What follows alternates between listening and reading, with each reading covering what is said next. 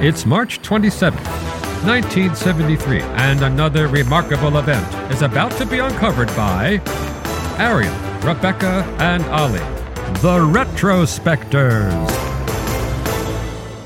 Sacheen Littlefeather's moccasins and tasselled buckskin dress were quite a contrast to the gaudy 70s evening wear that surrounded her at the 45th Academy Awards Today in History in 1973. Yet her outfit was about to be the least of Tinseltown's worries, because not only was Littlefeather there to turn down Marlon Brando's Best Actor award, she was also preparing to deliver an extraordinary rebuke of Hollywood's portrayal of Native Americans on the silver screen. And she was carrying a note that Marlon Brando had written for her. It was a 739-word harangue, but just before she was meant to go on the stage, the producer of the show, Howard W. Koch, drew the line. He took her to one side and said, look, you can go on, but you are not giving that kind of speech. You know, we wouldn't let the actual winner give that length of speech if it was actually about the film.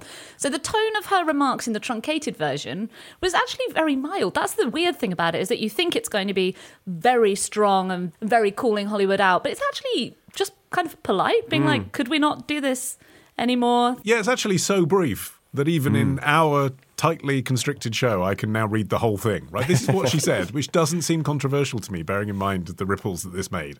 Hello, my name is Sacheen Littlefeather. I'm Apache and I'm a president of the National Native American Affirmative Image Committee. I'm representing Marlon Brando this evening, and he's asked me to tell you in a very long speech, which I cannot share with you presently because of time, but I will be glad to share with the press afterwards that he very regretfully cannot accept this very generous award. And the reasons for this being are the treatment of American Indians today by the film industry and on television in movie reruns, and also with recent happenings at Wounded Knee. I beg at this time that I have not intruded upon this evening, and that in the future our hearts and our understandings will meet with love and generosity.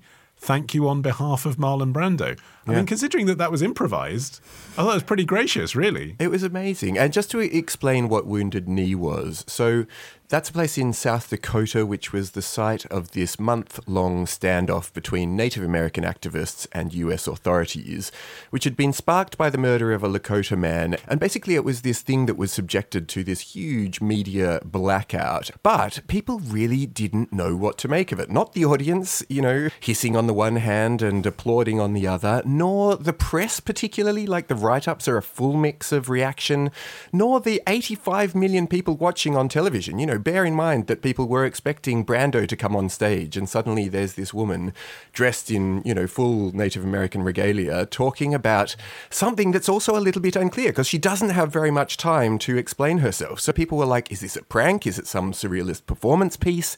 Yeah, there is a legend that apparently John Wayne was in the wings of the stage and he was so infuriated by her remarks that he had to be restrained by security guards.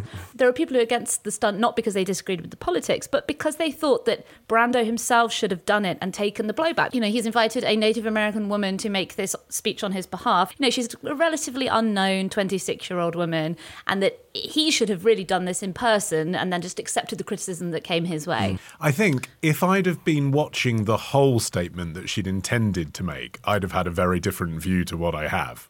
Like, I watched this 1-minute speech and I think, wow, she is strong. Those are fierce words. This is a moment. It's exciting. Actually, if you see her recite the whole thing that Brando had written, which she did shortly before she died, for the Academy, they filmed it. Oh, it goes on. And basically tells the entire history of the oppression of Native Americans, and then halfway through has the sentence, you're probably wondering, what the hell has this got to do with the Academy Awards? And actually, if I'd have found myself sitting in the audience listening to that, that is exactly what I would be thinking, because it would have been a complete hijacking of what is supposed to be a celebratory night about the movies into politics. However, this 1-minute version, tautly focused on the movie industry because she improvised it rather than read Brando's stuff, is much more effective, I think. You have to ask yourself, what world was Brando living in where he was picturing her giving this entire speech to like a rapt audience, and halfway through it's like, you're probably wondering, as if they wouldn't have got the shepherd's crook out by then and dragged her off. So how did she get here? Well, she wasn't born Sacheen Littlefeather. Her birth name was Marie Louise Cruz. She was born in Salinas, California in 1946. Her parents, Manuel and Geraldine, were both leather workers and they ran a saddle shop. She moved to the Bay Area in 1969 to study at California State University and pursue a modelling career. And it was around this time that she started getting involved with native politics. She joined a group called United Bay Indian Council. This was the moment where the so-called Red Power movement was starting to pick up. There was an occupation of Alcatraz Island that went on for like 18 months by activists, and that received nationwide coverage. You know, she was young, she was passionate. It didn't hurt that she was very pretty as well. She did modelling that caught attention that otherwise maybe the movement wouldn't have received. She did Playboy, didn't she? It was interesting. In 1972, she was among a group of Native American models recruited for a nude horseback spread in Playboy, which apparently Hugh Hefner then spiked that because he said it wasn't erotic enough. It's funny that they went all the way through with doing the shoot and then he was like, no. What, do you know what? Maybe it's like, you know that thing where people have sexual fantasies and then they do them and they're like, actually, that wasn't sexy. Yeah, please stop. He saw the pictures and was like, oh no, sorry, not this. And what was special about this particular Academy Awards ceremony was this was the first year that the Oscars were being broadcast internationally via satellite. So until this point, obviously, they were seen all around the world, but only on tape, whereas this was going out live. And this was a pretty good year for movies, not only The Godfather, but also Cabaret, American Graffiti, The Exorcist. There were a lot of films that had cut through all around the world that people wanted to tune in to see the glamorous stars of them going up the red carpet. So if you're going to make a political statement like this was kind of the first time you could ever do something like this. And just the visual of, I was about to say a Native American woman, but actually any woman of colour coming on stage at all. Never mind as the winner of the prize, but actually just being there on stage at all and given a voice felt like a stunt. But despite this huge moment cutting through, I mean, this was headline news everywhere, she wasn't invited onto any TV show, seemingly. There was a feeling amongst all the establishment, whether they liked or didn't like this intervention, that her part was done now.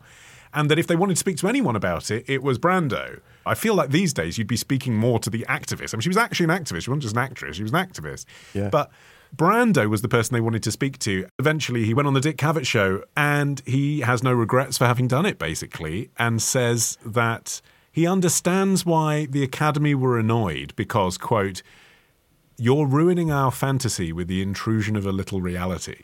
I mean, Littlefeather herself is a little bit more mixed about her involvement in it because on the one hand, she does think that it did something good for Native American causes within the US at an important moment, but she also says that she personally feels that she was blacklisted, or as she says, red-listed, and wasn't able to pursue the entertainment career that she had in mind for herself when she was a bit younger.